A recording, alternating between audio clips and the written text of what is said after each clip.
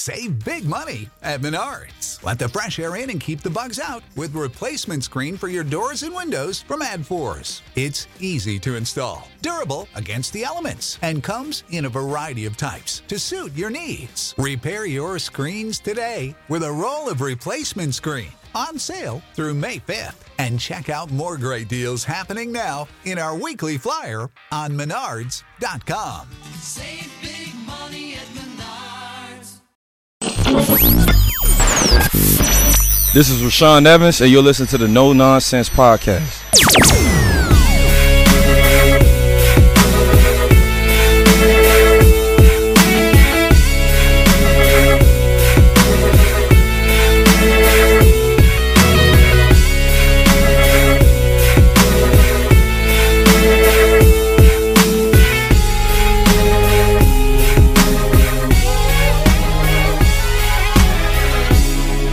Welcome into No Nonsense, the Tennessee Titans podcast, your place to go for on-demand Titans coverage. It is 100% free of the nonsense that we always see in sports talk these days. I'm Luke Worsham, joined by the other two hosts of No Nonsense, Matthias Wadner and Will Lomas.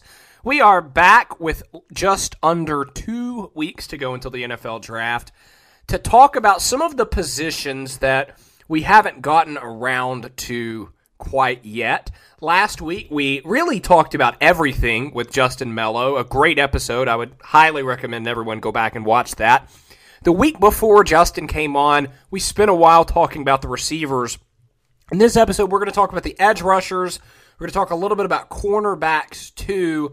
But we're also going to get into overall draft strategy for the Titans. We're going to have that conversation again because I think there are some more questions we need to consider, some more ideas we need to discuss as we look at the Titans' overall draft situation. Before we get into the Titans, though, I do quickly want to talk about the biggest national story surrounding the NFL draft, and that's the third pick, because the third pick is thought to be a little bit up in the air. Obviously, the 49ers know who they're taking, but a week ago, when we recorded the podcast with Justin, it was Mac Jones. It's definitely Mac Jones. And now it's definitely Justin Fields. Well, actually, maybe not definitely Justin Fields. Maybe Mac Jones. Well, maybe actually, you get where I'm going with this. We're kind of being thrown all over the place by the, draft media, rumor mongers, those sorts of people. So my question to you guys is, what do we think is actually going to happen? Because as I said to you two a moment ago before we started recording, I'll believe Mac Jones at 3 when I see it. Yeah, I mean, I've already mentioned on this podcast, when we talked with Justin last week, and I asked him about this exact thing, and I just said that I just can't see Mac Jones being the pick, although pretty much everyone to this point had been saying that it was almost a lock. Even Adam Schefter came out and said that it's virtually a lock. I just cannot believe that Kyle Shanahan, one of the best offensive minds that we've had in the NFL in the past 20 years, would give up so much draft capital to draft a quote-unquote safe pick who really doesn't have much of a ceiling. I don't know. Maybe it's still going to happen. But I still think Justin Fields is going to be the pick. Like, it just makes the most sense. I could see Trey Lance also, just because they are different in terms of how they win and their play style. But Justin Fields makes the most sense. I think he's the second best quarterback in this draft. I actually think the Jets should take him over Zach Wilson, but it doesn't seem like they will. But I don't know. I think it should be Fields. I do think it'll end up being Fields at the end because it's kind of hard to just dismiss his performances for the past couple of seasons, especially this past season, especially in the college football playoff against Clemson. I think he did it with broken ribs. I don't remember if it was that exact game, but he balled out, and his tools are they're too much to pass up, in my opinion, especially for a team that is in really good shape like the 49ers. They have a lot of offensive talent. They have a lot of defensive talent, and they have one of the best offensive coaches in the league. So I think that's what they should do, and I think that's what they will end up doing. Yeah, I mean, I honestly have no idea what they're going to do because if you think about it, all this does, this whole speculation on the third pick, all it does is make them look stupid because it makes them look like they either A, don't have a guy that they think is clearly the number 3, like that can lead the team, or they are trying to make this weird smoke screen for no reason because there's no point to it. Who are you trying to trick? Because it's not going to affect the 1 or the 2 pick. The 3 pick isn't going to move up with you. You traded up. It doesn't make any sense. So if you're convicted in somebody, what they should be doing right now is talking about how great Mac Jones is and telling everybody in the world to say, talk about how good Mac Jones is. If it's not Mac Jones, why on earth was that ever mentioned? Because it doesn't make it. It doesn't do anybody any good. It does like on the off chance that people accept Mac Jones as the number 3 pick. Then it makes it look like you backtracked. I don't get it at all. Now, what should they do? I think Trey Lance is the most fun option because they've got Garoppolo. He's got a no-trade clause. It's not like they can just move him wherever they want. So why not get somebody with high upside who, apparently is, I don't know if you'd call him raw or underdeveloped, but his skill set, people like it a lot. And cool. Like, put him with a quote-unquote offensive genius and let him thrive. Like, that makes the most sense to me. I think he either goes 3 or 4, but 3 is where the whole draft actually starts. And the only reason we don't know what that is because the 49ers are doing a meaningless smokescreen. So what are they going to do? I don't know. But no matter what they do, I think less of that front office because I think they were either really interested in going towards Mac Jones and then backtracked off of it because public perception got so negative and so many people hated that, or they moved up and just thought, we don't know who we're going to get at 3, but we know that we're okay with any of these 3 guys, and we just don't want Jimmy Garoppolo. Like, I think that's a bad look because at that point, you're just saying anything's better than this, but you're still probably going to have to trot Garoppolo out on the field to open the season. So I don't know. It's just a cluster. I think it's poor optics either way. Hopefully, it's Fields or Lance and not Mac Jones, but we'll see. I think it was Will Brinson who tweeted that if it is Justin Fields, the Mac Jones stuff was the most over-the-top, useless smokescreen in NFL history. And, I'll say this about Mac Jones. I don't know that his ceiling is better than Jimmy Garoppolo's. I mean, I feel like I've become the Jimmy Garoppolo defender. Like, if you're wanting to go take Justin Fields or Trey Lance, one of these, like, really high upside quarterbacks with the athleticism, sure. But running and trading future first-round picks to trade for this average dude when you already have an average dude, I don't know, man. Like, I think we are forgetting what Jimmy Garoppolo can do. Now, Jimmy Garoppolo is very limited as a quarterback, but Jimmy Garoppolo was in a Super Bowl just over a calendar year ago. You can do things with him. He is limited, and I have no problem with upgrading over him. I just think that a lot of analysts are acting like anyone would be an upgrade over Jimmy Garoppolo. Like people are acting like we're talking about Teddy Bridgewater or Tyrod Taylor here. We're talking about Jimmy G, who's been in the Super Bowl. Let me put on my anti-Jimmy G hat for a second. Yeah. No, I look, I have been saying this for years. I think Jimmy Garoppolo sucks. And let me just say, let me just say this in favor of Mac Jones. Mac Jones doesn't turn the ball over very often. He's very careful with it. He's very safe. He's very accurate from a very clean pocket, and if his guys can get open. So in the right system, I think he could be effective. The thing with Garoppolo is he just turns the ball over. Like, any sign of pressure, he's throwing the ball in the double and triple coverage, and he's negatively affecting his team. I think that's the issue that Shanahan has with Garoppolo in addition to him also being injured all the time, I think that's also a factor in this. So that may be a reason why he wants Mac Jones, because he really turned the ball over and he's careful with it. But that doesn't win you the Super Bowl, man. Like, I know Tom Brady has won the Super Bowl like that, but Tom Brady is one of the most efficient quarterbacks in terms of executing a system and getting the ball to the open guy in NFL history. And Mac Jones is just never going to be that guy. So it just wouldn't make sense to me for Shanahan to go that route. But I do think he would be an upgrade over Jimmy Garoppolo. Probably not in his rookie season, but maybe in his sophomore year or the year after that. I do think he will be better than him. But you have to take into account that I really do not like Jimmy Garoppolo, and I just never have. Yeah, and as much as we don't like it, quarterback wins, that stat is real to some people.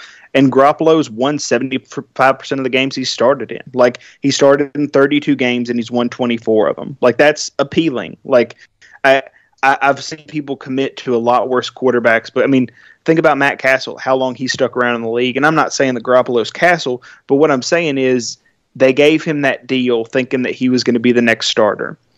You know, sunk cost to sunk cost. You got to move on at some point. I get that. But at the same time, you don't want him to be the next Alex Smith where he goes somewhere else, is really good, and then it looks like you wasted all this draft capital on somebody who's worse or equal to. I get that concern, and that's why they haven't officially cut bait with him. But they've done such a weird switch over the last, and I will say this: he's injured a lot, and I think that's a big part of it. So I guess that's where the switch in stance comes from. And people say, they really hold not winning the Super Bowl. They hold that against Garoppolo. I don't know, man. Like, they were up in the fourth quarter, like against Patrick Mahomes and the Kansas City Chiefs. Like, they had Mahomes in like 4th and 15, and they let him convert it. Like, it's not like they were the team that went and lost 10-3. That was the Rams. Like, they actually put up points in the Super Bowl and looked like a functional team. Like, it's not really his fault that they lost the Super Bowl. So I go back and forth with it. I think he's kind of going to have a Kirk Cousins trajectory, but he doesn't have the yardage that Kirk does. So I just don't know where he fits on the spectrum. Like, is he Andy Dalton? It's like, I don't know. Like, I think he's better than Andy Dalton, but I don't know. If you really don't have a top 10 or 12 quarterback in the league, you've got to make a trade, and they obviously feel like they're close enough and they have a good enough roster now to go to a Super Bowl and win a Super Bowl if they can get a functional quarterback, and that's why they made the move.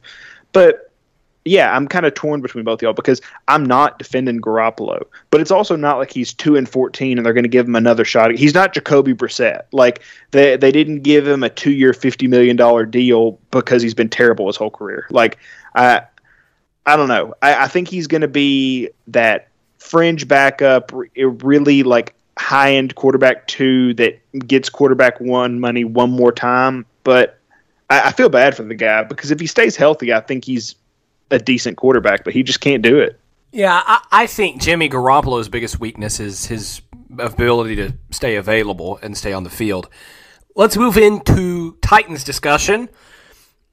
And I want to start with this because, as I mentioned at the start of the show, we're going to talk some about edge rushers today. Do you think the Titans need an edge rusher in the first round? Because this is a limited class in terms of edge pass rushers. There's 3, 4, maybe 5 guys at the top that are first round, fringe second round guys, and then it's a whole lot of not really much. And even the guys at the top have a lot of problems and weaknesses, which we will get into. But I tend to think if you're John Robinson, because edge is a need, but if you go back into free agency and spend $3-4 million on a Ryan Kerrigan or a Justin Houston or a Melvin Ingram, then I think you're set and can probably wait until day 3 to add to that position. Because as I have said over and over again, my biggest problem with the edges is not the starters, because Harold Landry and Bud Dupree are going to do a fine job, I think. The problem is not having them on the field too much and having a third guy who can come in and play 40% of the snaps, so that Dupree and Landry only have to play around 85% of the snaps instead of 95% of the snaps. What do y'all think about that? I don't disagree that if they do go and get Kerrigan, that they don't really have a pressing need to add an edge until later in the draft.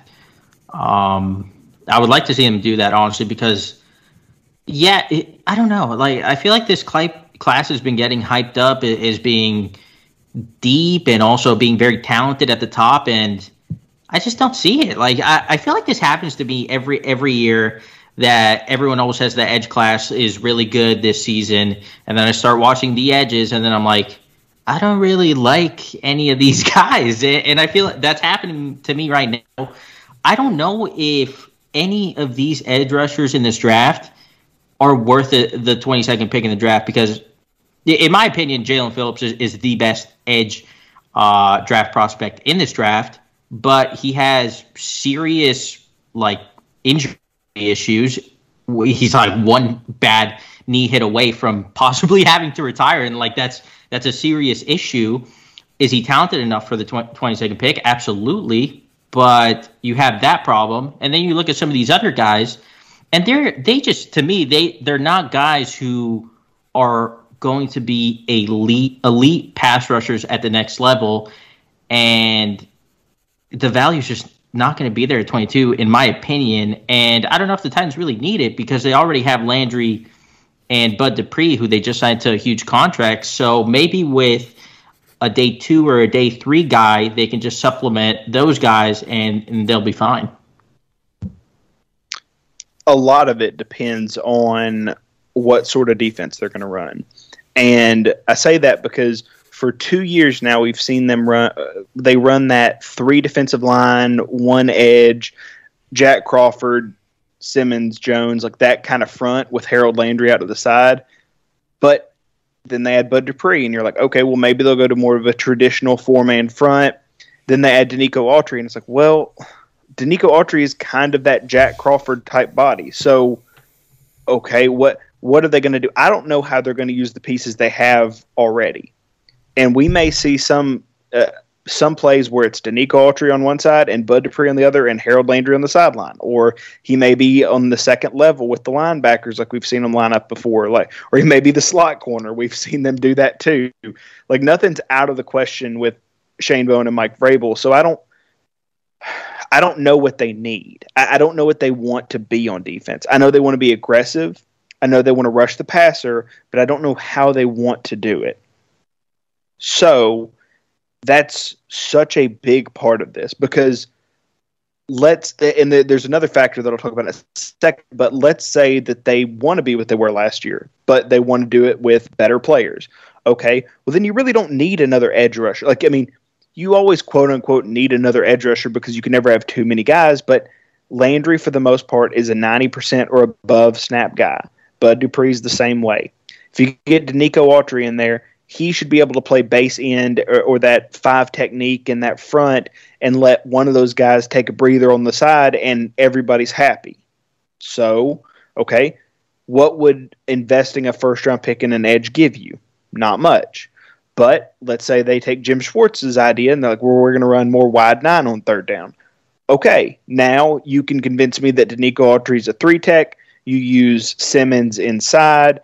You let those guys pin their ears back, or you bring in your first-round edge rusher to line up in a wide 9, which is pretty easy to do, and then you have Bud Dupree come and slant inside the A gap or the B gap like you did with Pittsburgh.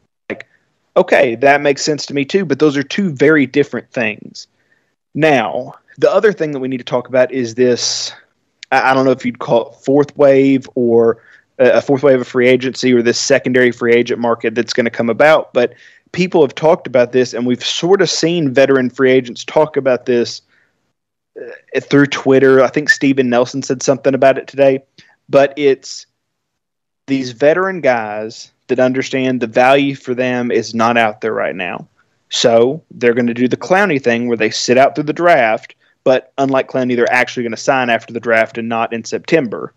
But they're going to say, okay, there's teams like Tennessee that might need another edge, but they might go Christian Barmore in the first round. And because they load up at defensive tackle, they end up saying, we'll push edge back to a day 3 pick, or we'll try to find one of these veterans.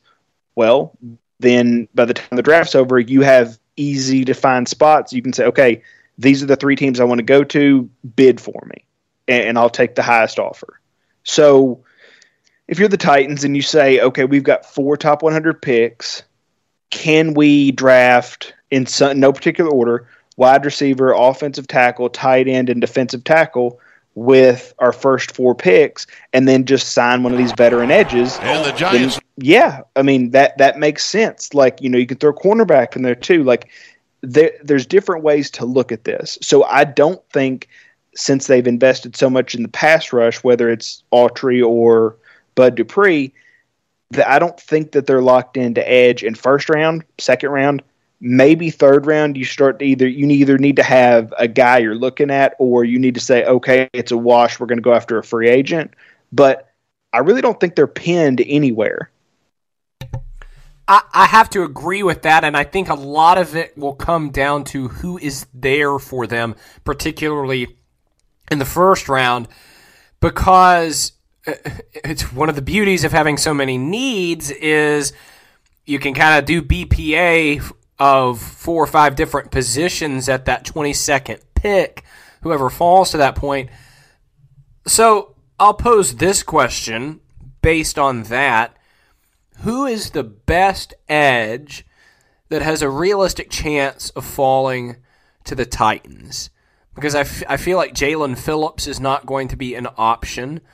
But there's one other that is escaping me.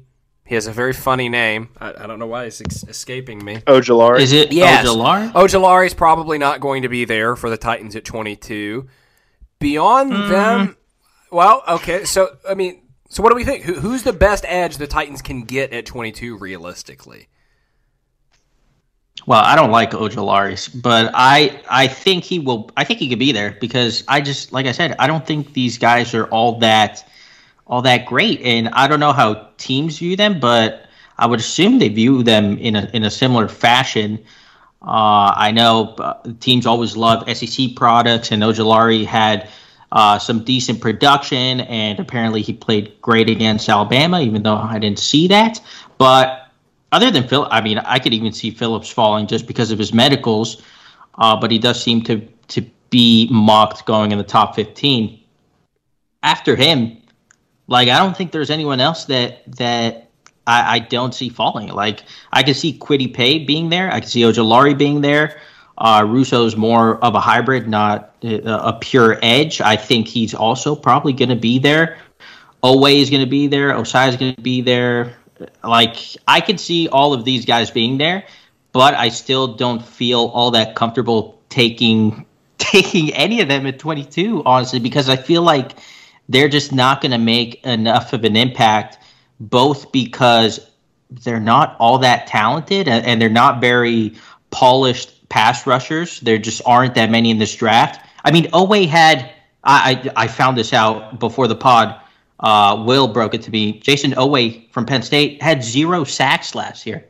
I don't know how many games they played, but they played enough for him to at least get 1 sack. That's really bad. And it's like that with these other guys. They really weren't all that productive over the past few seasons. And when you look at them on tape, they're just not that dynamic and just not that great. And then add to that the Titans already have 2 starting edge rushers. I don't see them taking an edge at 22. But if they do, I would like for it to be Phillips if he's available. And then my next guy would probably be Kwity Paye because I love his energy. I love his motor. He's incredibly strong, never gets pushed back. He's a little limited and probably needs some work, but I just like that type of player. And I think bringing a fresh guy like that to come in for Harold Landry or Bud Dupree, maybe on some passing downs or whenever they need a breather, I think that would be really good for the defense. Yeah, it's a weird thing because the guy who fits best to me is Joseph Osai from Texas. I think he can do the most things for you, and I think his effort and production fits what they like the most. I also think that he's too, not even limited. Like the league just, and maybe this is just public perception, it'll change during the draft, but the perception of him is that 22 would be too rich for him, but if you trade down to the top of the second round, he's going to be a steal. It's like, I don't know how much value we should put in that, but if you're just looking for a guy who is the best fit and who I think they'll like the most, then Osai is probably the guy. Now, if you're talking about somebody they could draft with the most upside, it's probably going to be Phillips, because I think he'll fall farther than people think, because he's got those huge medical red flags. Like, people say if front offices aren't worried about the concussions, they're worried about his wrist. I think it's either his wrist or his ankle. One of his joints has a big medical red flag. So that's bad. But that's kind of the dice you have to roll with that position. If you're taking an edge that you think's got high upside, there's got to be something wrong with him if he falls down that far. And of all the red flags you could have, injuries is probably the ones the Titans are most willing to overlook, instead of character or lack of production or anything like that. I like Russo, but I don't think the Titans are going to like him as much as I do, just because there's not a lot of production. He seems more like a guy where you've got, and you can make the argument that nobody fits what the Titans have on their roster better than Russo, because he's an easy plug and play 3 technique on pass rush downs. That's it. His rookie year, just use him like that. Sort of like how they used Harold Landry, where it's okay, pass rush, you're going to play outside the shoulder of the tackle or tight end, and you're going to rush. You're going to do what you do best. That's what they did, and it worked, and he's developed, and he's really good. They could do the same thing where they said, you're our Zadarius Smith. You're going to line up in the big gap, and you're going to rush, and you're going to use your length and quickness to mess up guards. We'll worry about training you to be an actual edge next year. We're just going to put you in a position to succeed. But again, how much does it hurt him that he opted out this year and he only has 1 year as a starter, and he really only recently converted to defensive end / edge, whatever you want to call it. So as much as I wish they would take him and find a way to get him, I don't think they'll get him. If they have to take an edge in the first round, which they obviously don't, but if you're asking me who I think fits the best, it's probably Osai, even though that's not he's going to look like he has a second round value on most boards. Matthias, you're someone who is familiar with the Miami guys probably more than the two of us because of where you live. Jaelan Phillips and Gregory Rousseau, both are interesting players to me. Will, you made the comparison earlier of Gregory Rousseau to Zadarius Smith. Just about everyone thinks Jaelan Phillips is going to go higher than Gregory Rousseau. What do you think that those two players in particular would bring the Titans? Are you asking me or Will? Either one. Either one, okay. They're very different players, and I actually find it kind of weird that Phillips is kind of shot up draft boards while Rousseau just seemed his stock is completely dropped. I don't know if it's because of the pro day, but people point to the 1 year of production. Jaelan Phillips only has 1 year of production also because he had, like I said before, the injury problems at UCLA. I think he only played 2 years, and he ended up having 4.5 sacks within those 2 years. And then he had to medically redshirt, then sit out a year because of the transfer thing. And then he finally plays again in 2020 at UM, and he's kind of reborn. And the only reason that he was incredibly productive is because Rousseau opted out in the first place. He took his position, and he ended up getting a lot of the production that Rousseau probably would have. Sure, they would have been able to coexist, but it's just weird to me that Phillips gets all this hype. And I know a lot of it is because of the pro day. He tested fantastically, and Rousseau didn't, although I didn't think Rousseau's pro day was all that bad. He had a bad 3-cone time, but anyone who had watched him play up until this point probably would have told you that was going to happen because that just is not his game. He's not a bender. So in terms of what they would bring, I see Phillips as, I think he could play 3-4 edge pretty efficiently. I think he's more of a 4-3 defensive end.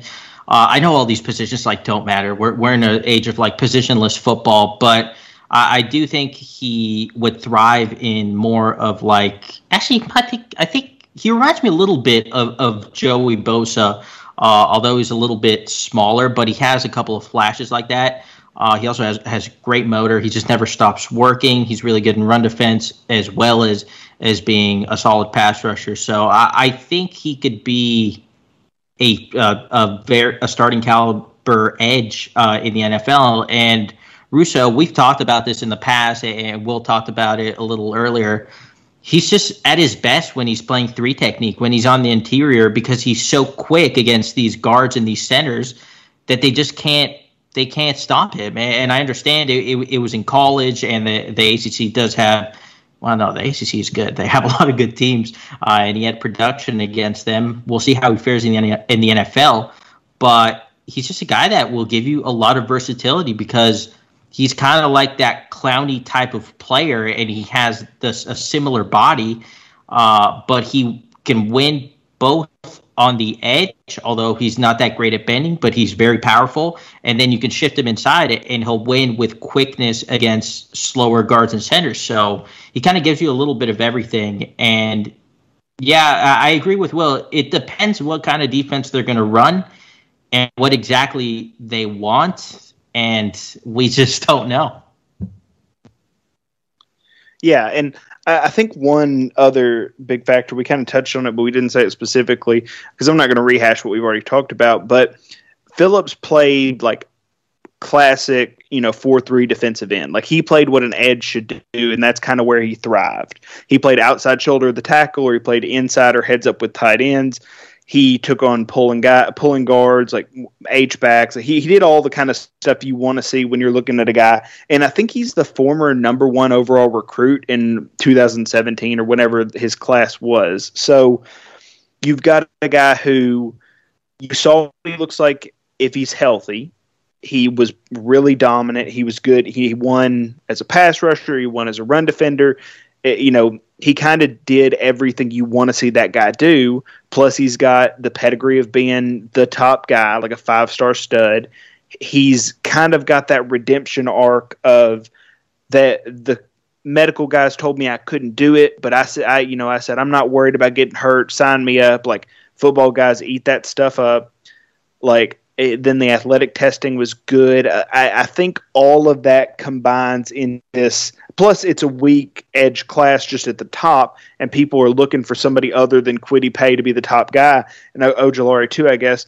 But he kind of fits all that story to where you're like, okay, I can see this weaving into a narrative that a team tells themselves on draft day to really sell themselves on a guy, even if there are some big concerns about him. So, I think they both got problems. I think that guys like Caleb Farley and Phillips are more risky than somebody like Rousseau because Rousseau doesn't have any real red flags. It's just he didn't play this year. He only has 1 year of production. So, it's what red flags you're more comfortable with. Are you more comfortable with a guy who's developed and who's spent the most part of the last 4 years in locker rooms and weight rooms getting better and developing into an NFL frame? Or do you want somebody who's 6'5", has some vertical explosion but not a lot of bend, but who was dominant and was second in the league in sacks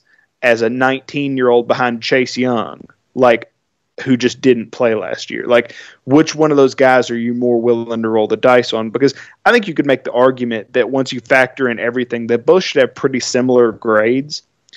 But, it's all what flavor ice cream you want. And it's all about how creative your coaching staff is. If they're afraid that, Rousseau can only well, we know the Titans have that working in their favor. Yeah, exactly. It's and here's the problem with that is Vrabel and Shane Bowen may look at Rousseau and think, we're smarter than everybody at the college level. We know exactly what we're going to do with him. If they only used him at defensive tackle and in the B gap, we're smarter than that. We'll put him in this other position we've never seen him in and he's never played. The problem with that is John Robinson doesn't operate that way. That is correct. And luckily there's that safeguard against this thing completely going off the rails. But yeah, like I think both of them are risk. I think both of them are going to be guys that the Titans don't have pure first round grades on, because I think there's just too many concerns around them. But they do bring you different things, and they both are interesting for different reasons.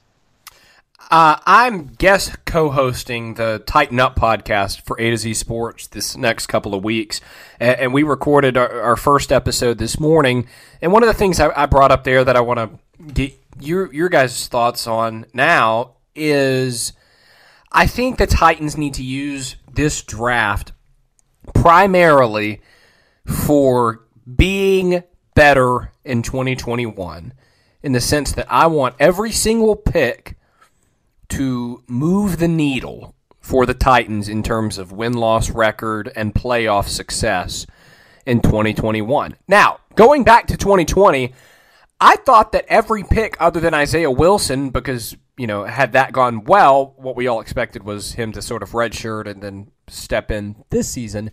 But I thought every other pick last year made sense to that end. Christian Fulton was supposed to and did slide right in as the nickel. Darrington Evans was supposed to be this explosive player that was going to really help them on offense, and so on and so on and so on. Obviously, a lot of that failed. A lot of that we'll have to wait till this year to see if it works. But I think that every pick the Titans make in this draft, because of all of the players they've lost, the cap casualties, and because last year's draft, particularly the first-round pick, was so underwhelming, I want every pick the Titans make in this draft to move the needle in terms of win-loss record and playoff success.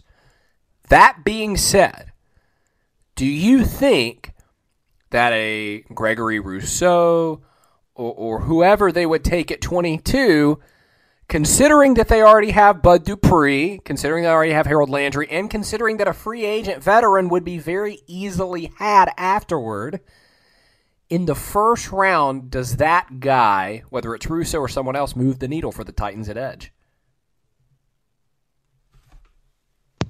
While I have said on this very episode that I don't think a lot of these edges would be values at 22, I do think they would help the team pretty substantially. Like, you can never have enough edge pass rushers. You just can't, not in today's NFL, because teams pass so much. And you have to be able to rush the quarterback and put pressure on him if you want to win. We saw last year, yeah, they won 11 games, but they didn't get any farther than that, and they struggled to win 11 games because their defense was awful, and they really weren't getting any pass rush at all. So, yeah, I mean, the team would be better if they would draft an edge in the first round, so long as they use him correctly. And well, if you're talking only 2021, I don't know. It's kind of tough, because I hear so much this argument against drafting an edge rusher, because he would be the third guy and he would play on the bench a lot. But then, like, that guy is going to be on a cheap contract for 4, maybe 5 years, and that's worth it, especially because third edge rushers play a good amount. But I'm kind of struggling with whether it would move the needle for 2021. I actually don't know. Let's see what Will thinks. I mean, it's all opportunity cost. Like, does it cost you? Like, does drafting one of these guys mean that you're going to find a better use to get all these guys on the field at the same time, or does this mean more rest? And do we have any evidence that suggests that more rest for Dupree or Landry is a good thing? Like, some guys just prefer to be on the field. Some guys need that feel and that constant understanding of what offensive linemen are doing to them. So, like, I have no doubt in my mind that some of these rookies and the guys we've talked about a lot, like Phillips and Rousseau and Osai and all those guys, like, they can be good players that, I don't know if they're like impact players, but they could be guys who get 6 sacks, and that doesn't sound, like a Pro Bowl level guy, but it's very rare to get a rookie who breaks, 10 sacks. And those guys that do usually are guys that are drafted in the top 10 who start every game. But as a situational pass rusher, like a guy who gets 6 sacks would be something that the Titans haven't had in a while. Like, even when they had Orakpo, Landry, and Derek Morgan and Orakpo got 0 sacks combined, or maybe it was 1 sack combined, and Landry had 4.5. So, like, even the situational pass rushers in that situation, when you had really good players, you know, weren't putting up great stats, but you could feel a change when Harold Landry came on the field. All that to say, there's a way where they could make it an impactful move, but it's hard for me, unless the board just falls terribly for him, it's hard for me to think that spending a first-round pick on edge is going to give you the most bang for your buck. What position do you think would be the best bang for your buck?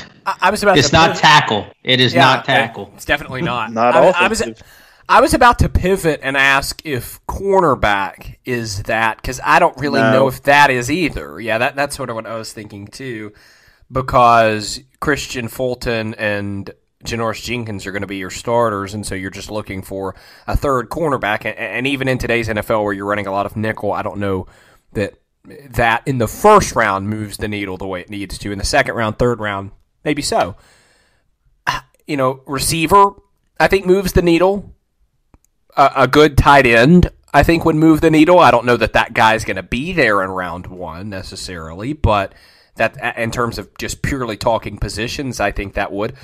I think a good, I was going to say inside linebacker, if it's actually a sideline to sideline, knock your head off kind of inside linebacker, like my friend from Notre Dame, whose name I can't pronounce, seems to be. Owusu-Koramoah. Yeah, I was going to say, I wonder if he's going to say Jeremiah Owusu-Koramoah. Yes. JOK. JOK is the easiest way to say it. I am warming up to the idea of him at 22 if he's there. I would love after it. Seeing the Buccaneers inside linebackers, I'm just like, okay. Dude, I fell in love. We could use one of those. I've told this story before. The whole time I watched the Super Bowl, I loved Tom Brady. All I could watch was Devin White and Levante David. I couldn't take my eyes off of them. Yeah, and I knew when I put the highlight film, whenever this was like in December, November, whatever, when I put his highlight film in our group chat, that it was going to be a guy that Luke liked, because it's a guy who it's like, okay, Luke loves watching like playmaker type guys, like quote unquote, like a guy where you don't have to explain to anybody why that guy's good. Like, it is why I love obvious. Bud Dupree. It's why as soon as the Titans signed that guy, I was all in. Yeah, it's like, and there's a lot of reasons why that's just good common sense, because it's like, you don't need somebody to explain why Derrick Henry's good. You can see it. Same thing with A.J. Brown. Now, Roger Saffold, somebody might have to sit you down and say, like, okay, this is what – it doesn't make him any worse than those other guys, but at the same time, it's like, if you can see a guy do it, he's valuable. Like, there is a lot of comfort, and I understand that. So, yeah, like, Koramoah is I guess it's Owusu-Koramoah. Like, you have to say the full last name because it's hyphenated. But he is a guy where people are concerned. It's like, is he too light to be an off-the-ball linebacker? Does he need to play safety? Look, that's all nonsense. It's stupid. Don't be the one that says that, because Darius Leonard played at like 210 last year. Like, he's come on the record and said that. People have talked about it. That is what it is. Everybody is so ready to proclaim him the best linebacker that's ever played football. He played at 210.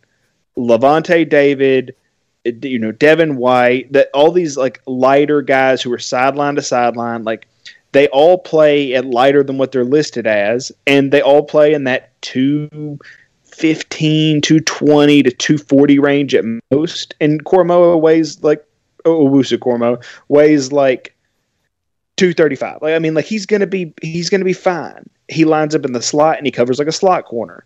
He lines up at a linebacker and he hits like a freight train. Like, I mean, he does everything you want him to do. So I don't think that just any old inside linebacker would be a big boost, but getting a guy who can play off-ball linebacker for you, who can play slot corner, who you can use to replace Vaccaro when he would come down in the box, like, who can do all those things for you, on top of all that, you could just blitz him and he would take somebody's head off in the backfield. Like, all that is important and useful to this defense. I mean, y'all know me. I'm very critical of the Titans, and I hold them. I don't consider myself negative. I just hold them to a very high standard. I don't do a whole lot of cheerleading. I would grab the pom-poms if they drafted JOK. I really would. I would too. That'd be a good pick. But anything but a right tackle. Yeah, and back to your question. Although Will would be okay with Tevin Jenkins, apparently. Yo, he's good. He's very good at football. You should watch him versus Osai. It's the one bad game Osai has his entire career. Matthias, back to your question as to which positions fit the bill of moving the needle in 2021 in the first round. Because I think, and we've had this discussion on the show, I think the Titans could stand to get more out of their first round draft picks in terms of instant impact. And so maybe in the second, third, fourth round this year, you look for those infrastructure guys, the slot corner, the offensive tackle, the interior defensive lineman. But I think in the first round, they need someone who's going to come in and like A.J. Brown, who was a second-round draft pick, did, made them better day one. Y'all remember A.J. Brown in that Cleveland game, week one, his rookie year? No training camp, no preseason. He came right in and ate the Browns alive. They need someone who's going to do that, right? So whether it's a receiver, that's one position, a really good outside linebacker like we just talked about. I think safety, I mean, what do you think about that? I tend to lean no on safety. I think it would depend on the archetype. Very interesting, because literally 5 seconds ago, I was like, what if they draft a safety at 22? I think the only guy is Moehrig, right, from TCU? I think that's the only guy that's even in that range. Yeah, I think they'll like Richie Grant better, just because he's more like because you're not. I think Moehrig would replace the Kevin Byard like prototype guy. Like, I think if you're going to get somebody, it'd be somebody to replace. Because Hooker's kind of that same thing as Byard too, and they want to start him because when he started last year, he and Byard were a good combination. Like, I don't think they want to mess with that at all anyway. But I think if they do mess with that, it's because they think they're going to miss an in the box thumper, like that kind of guy, which would be more Richie Grant than anybody. So I'm thinking of asking this question. If you were guaranteed to see, I don't like asking this. I was going to say if you were guaranteed to get a Hall of Famer, which position would you draft? Well, then the correct answer is quarterback. Yeah. And then pass rusher. But next question. Let's put it this way then. If your favorite guy in this draft class is available, and I'm not talking about like the Kyle Pittses of the world where it's, the unicorn. Your favorite realistic guy for the Titans. So, the edge, if you like Rousseau, that's who's there. The receivers, if you like Terrace Marshall, that's who's there. If your favorite guy is there at 22, which position are you taking? Because they're all on the board in this scenario. I think it's receiver. For me, it's receiver. I would take Kadarius Toney. I know the production's not there, but I think he's electric. He's one of the best route runners I've seen coming out in a really long time. And I was thinking about what you said earlier in terms of a player that's going to come in and immediately have that impact like A.J. Brown did against Cleveland a couple of years ago. I could just picture Kadarius Toney coming in and just dropping cornerbacks and just putting up an 100-yard game in his first game. I just can.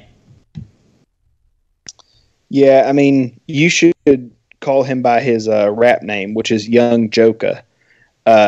That's Kadarius Toney's other passion. I will not do that. The Titans, John Robinson has historically drafted hip-hop artists. Tajay Sharp, Darrington Evans. This could be the next one. Well, Wilson? Wilson.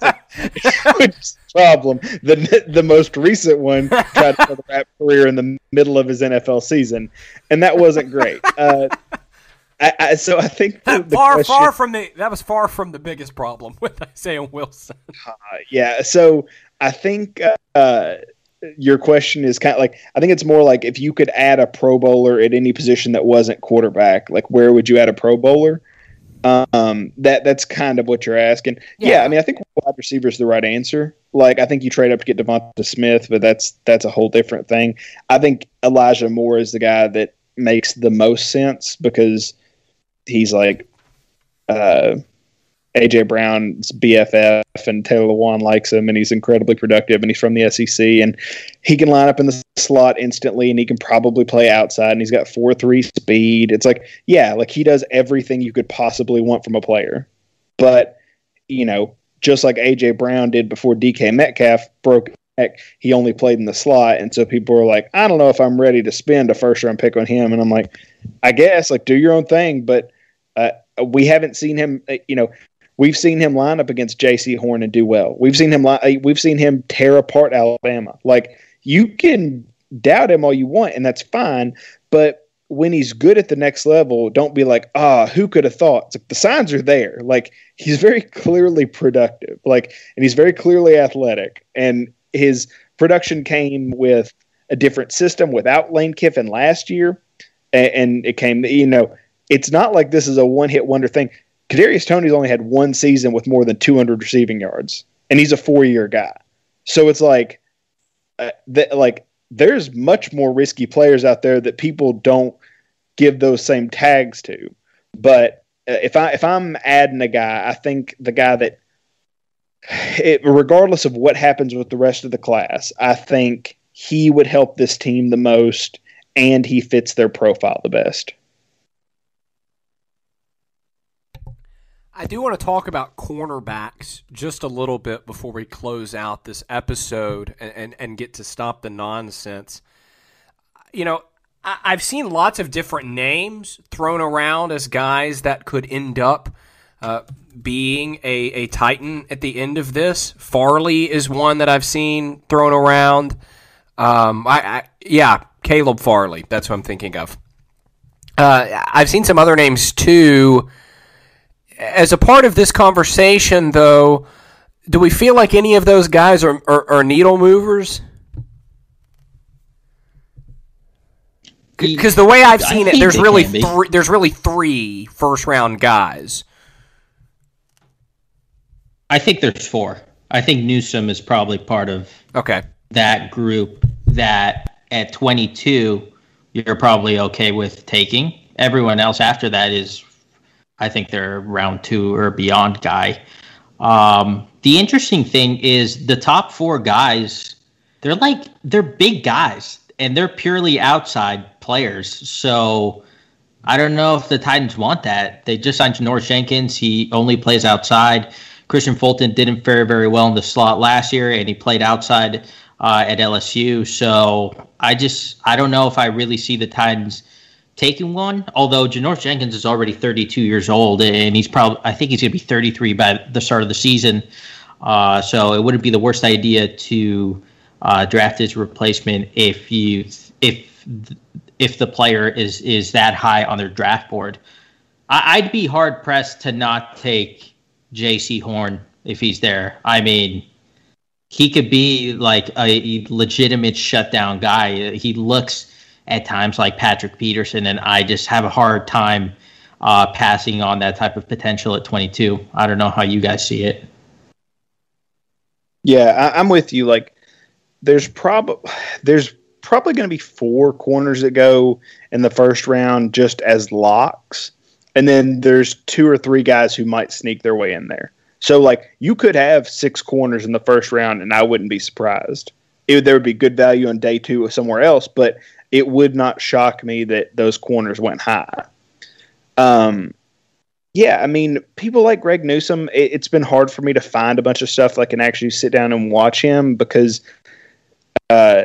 you just sit down and find him there's not a bunch of good cut-ups of him, so you have to really painstakingly watch it. And, you know, once you find him, it's not hard to do, but there's also not a ton of tape out there. So it's like, so when you rewatch it and do it all over, you have to kind of remember where he is, and it's harder to stay in that flow after you've been watching more, you know, meticulous cut-ups where you see the same guys like highlighted every single, you get to a rhythm. It's like, it kind of breaks your flow up a little bit.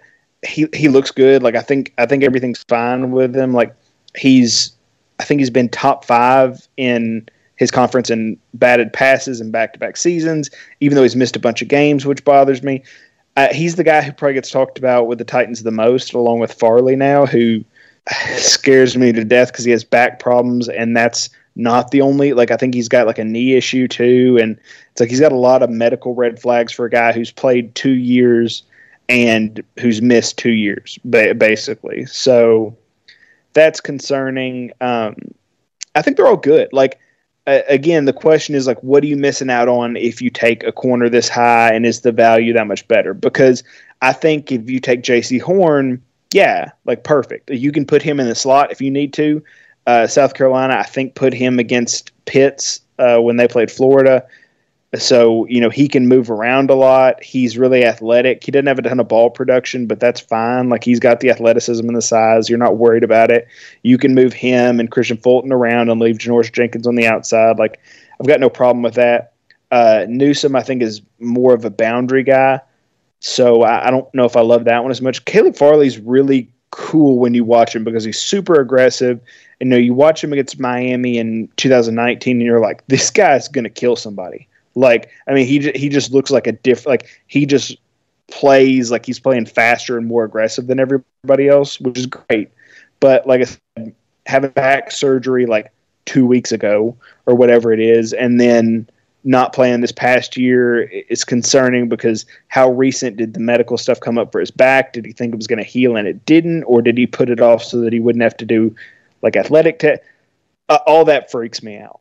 So there's a bunch of guys who, at their best, I think they could definitely make an impact, and not only in 2021, but long term.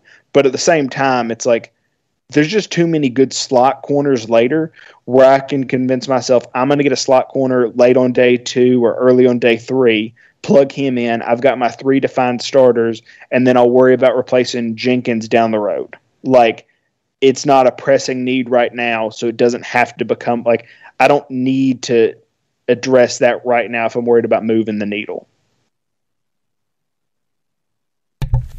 It's time, guys, for Stop the Nonsense. Isn't it crazy, though, that now, since we're wrapping up this episode, we've got one more before the draft? I literally just texted you guys, the draft is in 10 days, because I was so shocked that it's that soon. It's crazy. I remember sending y'all messages when I was like, hey, the draft's in 50 days. And then, like, that feels Start like watching, guys. Yeah, I was like, let's get up to date.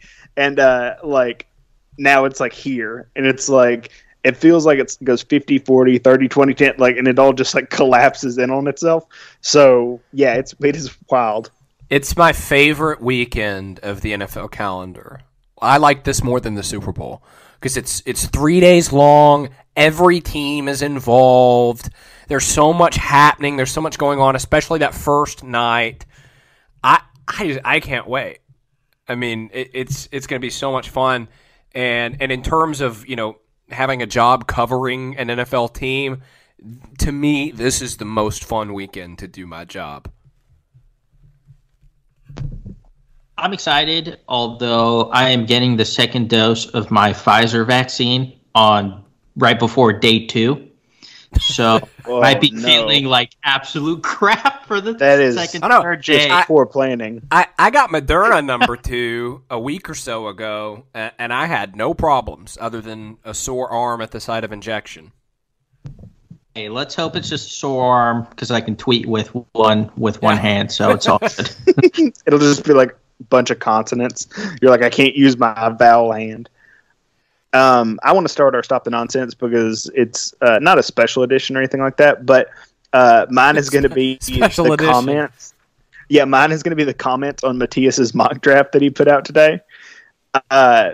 So some of these people, like, again, it's Jason Goulbolt was somebody who I saw, like, you put out, just so I can give some context, you put out your like little mock draft that you used the NFL.com website, I'm assuming, for, and you did it. It wasn't just for the Titans; it was for all 32 picks.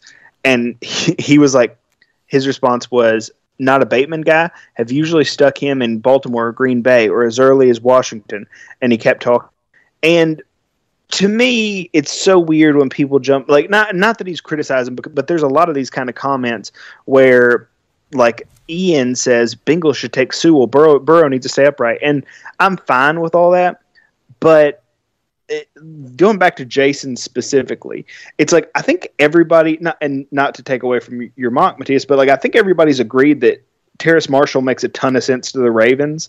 And like, that's a common connection. They just drafted their first LSU player in however many years last year. And that seems to be a group they like, blah, blah, blah. And it's like, I don't understand why we've gotten to this point where if you don't put somebody in the same slot, it's like a negative comment on them. Just like the guy who said that Penei Sewell needs to go 5 when you had Jamar Chase. Like, that when people do mock drafts, it's a fun exercise. And you kind of asked for like what people's opinions were and all that. But what's weird to me is when people sort of like backhandedly suggest, like, I guess you didn't think about this move to this, and it bothers me. And this is probably not something, because I don't think y'all do a bunch of mock drafts, but it bugs me as somebody who does do a bunch of mock drafts when people are like, I didn't think I'd see this to this, or have you not heard that the Ravens might do this? And again, I can't articulate how it gets under my skin, but I'm just like, if this is what I say, like, question the picks I made, like, it's got to be something more descriptive than why not this other receiver. It's got to be like, actually, they like that. Like, I'm somebody who looks more at trends. And so when you say, and then I've already talked about this and I'm getting into a rant because I'm working myself up about it. But like, I'll go back to the Bateman thing. Like, the Bateman Marshall debate is not settled, but it seems like they have a trend towards going towards LSU players. So I don't know. I'm going to stop because I'm going to go crazy. Like, because I'm looking at all these and I'm just going to stop. But that's my stop the nonsense. Is if somebody makes a pick, you have to come at them with something other than, oh, why didn't you do this? It's like, is there a reason I should have done that? Like, I don't know. I'm going to mute myself before I say something. Let me preface this with saying, love Jason, love Ian, very cool guys. But it's true. This does happen almost every time you post a mock draft. And yeah, I did ask for opinions, and I said, tell me why I'm wrong. But this does seem to happen very often where people just believe that they know exactly what's going to happen. And if you don't have exactly what they think or what the media is saying, that you're pretty much going to be wrong. Like someone else commented, Pitts will go top 6. I had him 8. Like, that's 2 spots away. Like, it's not that crazy. And then another one of my friends commented, Schefter said Jones is going to the Niners. And I'm like, no, I just don't believe it. This is my mock draft. So whatever, man. Yeah. I will go next. Which, by the way. Oh, go ahead, Matthias. Real quick, I have Mac Jones going 15th to the Patriots. Don't be surprised. I'm probably completely wrong. But don't be surprised if he falls a lot farther than people are making it out to be. I don't think the Patriots like him. Like, I don't know. I think he's Jimmy Garoppolo made over, and I think they're going to draft. Like, I think they're going to trade up to draft him. I don't know about that. Okay. Here's mine. Single-digit jersey numbers. I don't know if it's going to happen or not.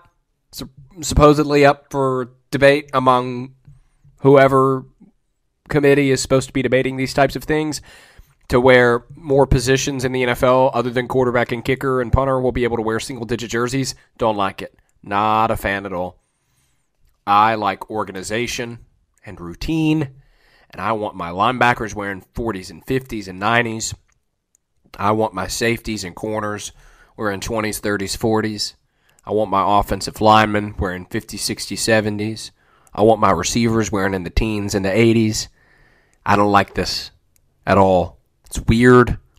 Leave that in college. This is the NFL. We're big boys here. We wear double-digit jersey numbers. It is just bizarre to me, the notion of watching Derrick Henry run around wearing a number 2 Titans jersey. Granted, I've seen it before because he did wear that in the preseason, his rookie year. But so maybe that's not the best example. It is bizarre to me to think of A.J. Brown wearing number 1 in the NFL. Well, imagine A.J. Brown wearing 49. Even better, right? Oh, gosh. That's a slow number. He would never.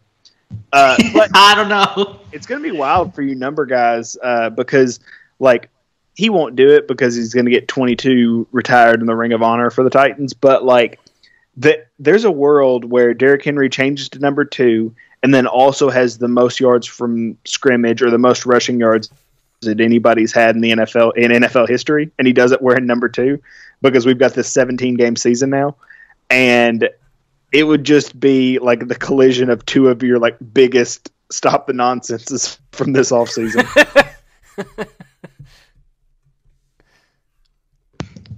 All right, I'll close it out.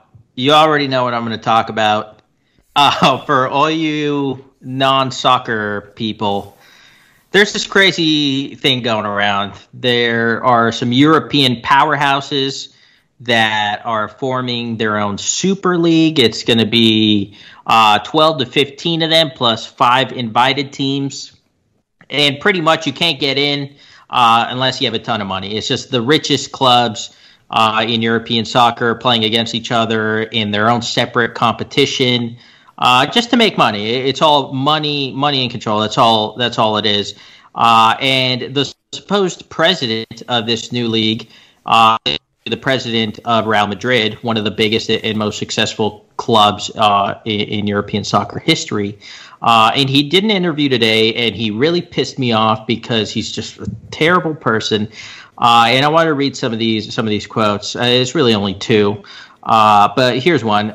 He says, "I have no personal interest in making this Super League. I am not the owner of Real Madrid, but only the president because Real Madrid is owned by the members. I only want to save football." Very humble quote from him.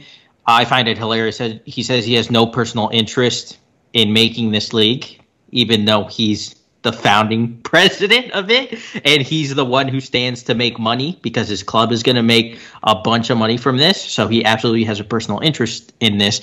But the one that really pissed me off, he said, if young people find soccer matches too long, it may be because they are not interesting enough, or maybe we might have to make the soccer matches shorter. Who? I have never once seen anyone complain that soccer matches are too long. They are 90 minutes, 2 45-minute halves. The entire production is over in 2 hours. It's the quickest sport in the world, right? There isn't a single sport that's quicker than that. Meanwhile, American football is 3.5 hours to like 4 hours. Baseball is almost the same, although they've tried to get shorter. Basketball is like 2.5 hours. Like, this is just pure propaganda, and it really bothered me.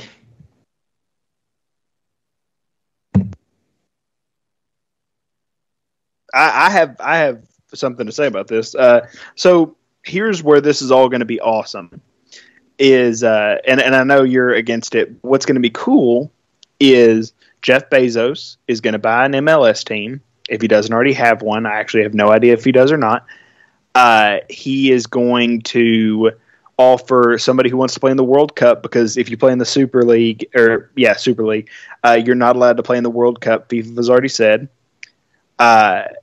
Then he's going to bring in, I'm not going to say Ronaldo because I'm just going to go Messi just because I like Messi more, and I know you do too. He's going to bring in Messi, who's already kind of like, I don't know if I want to stay on this team anymore. And he's going to bring him into MLS, and soccer is going to be a thing in America. And it's going to be great for everybody, and it'll be super fun. That's my take on this as somebody who doesn't currently watch soccer, football. Not to get too into soccer, but you know what's so ironic about that? MLS is one of 2 only other leagues in the entire world that is closed in terms of not being open competition where you can get promoted and relegated.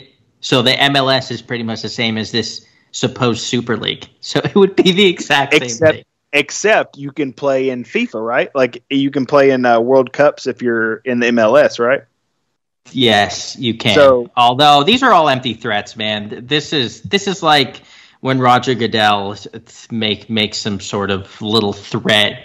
Oh, I'm gonna find the Titans $50 million in a couple of drafts. Okay, buddy. Never. Here's the thing: is Jeff Bezos tried to buy the Washington football team and got blocked by Dan Snyder when he bought the rest of the team. Now he's got all this money that he had bookmarked for a professional football team, and now he can put it into a football team and actually do something with his money that's interesting, and he can bring in Messi, and Messi suddenly becomes the face of soccer on multiple continents and in multiple countries. Nobody argues about Cristiano Ronaldo anymore because Messi scores 85 points a game. Love it. Game. Yeah, like check in, mate. All right. That is going to do it for us in this episode. We will be back next week for our annual mock draft. And those of you who have been with us for the last 4 years know that when we do mock drafts, we don't do what we think will happen.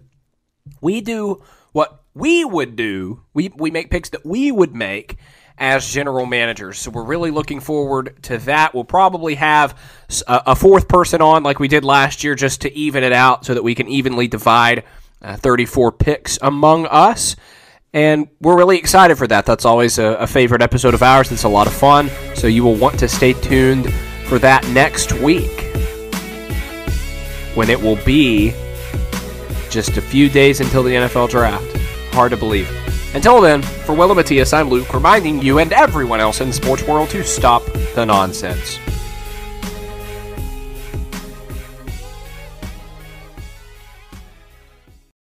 For the ones who work hard to ensure their crew can always go the extra mile, and the ones who get in early so everyone can go home on time, there's Grainger, offering professional-grade supplies backed by product experts so you can quickly and easily find what you need. Plus, you can count on access to a committed team ready to go the extra mile for you. Call, click Grainger.com, or just stop by. Grainger, for the ones who get it done. Prescription products require completion of an online medication consultation with an independent healthcare provider through the LifeMD platform and are only available if prescribed. Subscription required. Individual results may vary. Additional restrictions apply at lifemd.com. Read all warnings before using GLP-1s. Side effects may include a risk of thyroid C-cell tumors. Do not use GLP-1s if you or your family have a history of thyroid cancer. If you've struggled for years to lose weight and have given up hope, did you know you can now access GLP-1 prescription medications through LifeMD? LifeMD is now offering eligible patients online access to GLP-1s, the breakthrough prescription medication that can help you lose body fat and weight. Listen to what people are saying. You just take your shot. It doesn't feel like you're on a diet. What I wasn't expecting it to do was to shut off the food noise. This was life-altering, and if I can do it, I feel like anybody can do it. And here's the best part. Your insurance may cover 100% of the cost of your medication. So go to TryLifeMD.com to have your eligibility checked right now. Get started today at TryLifeMD.com. That's TryLifeMD.com.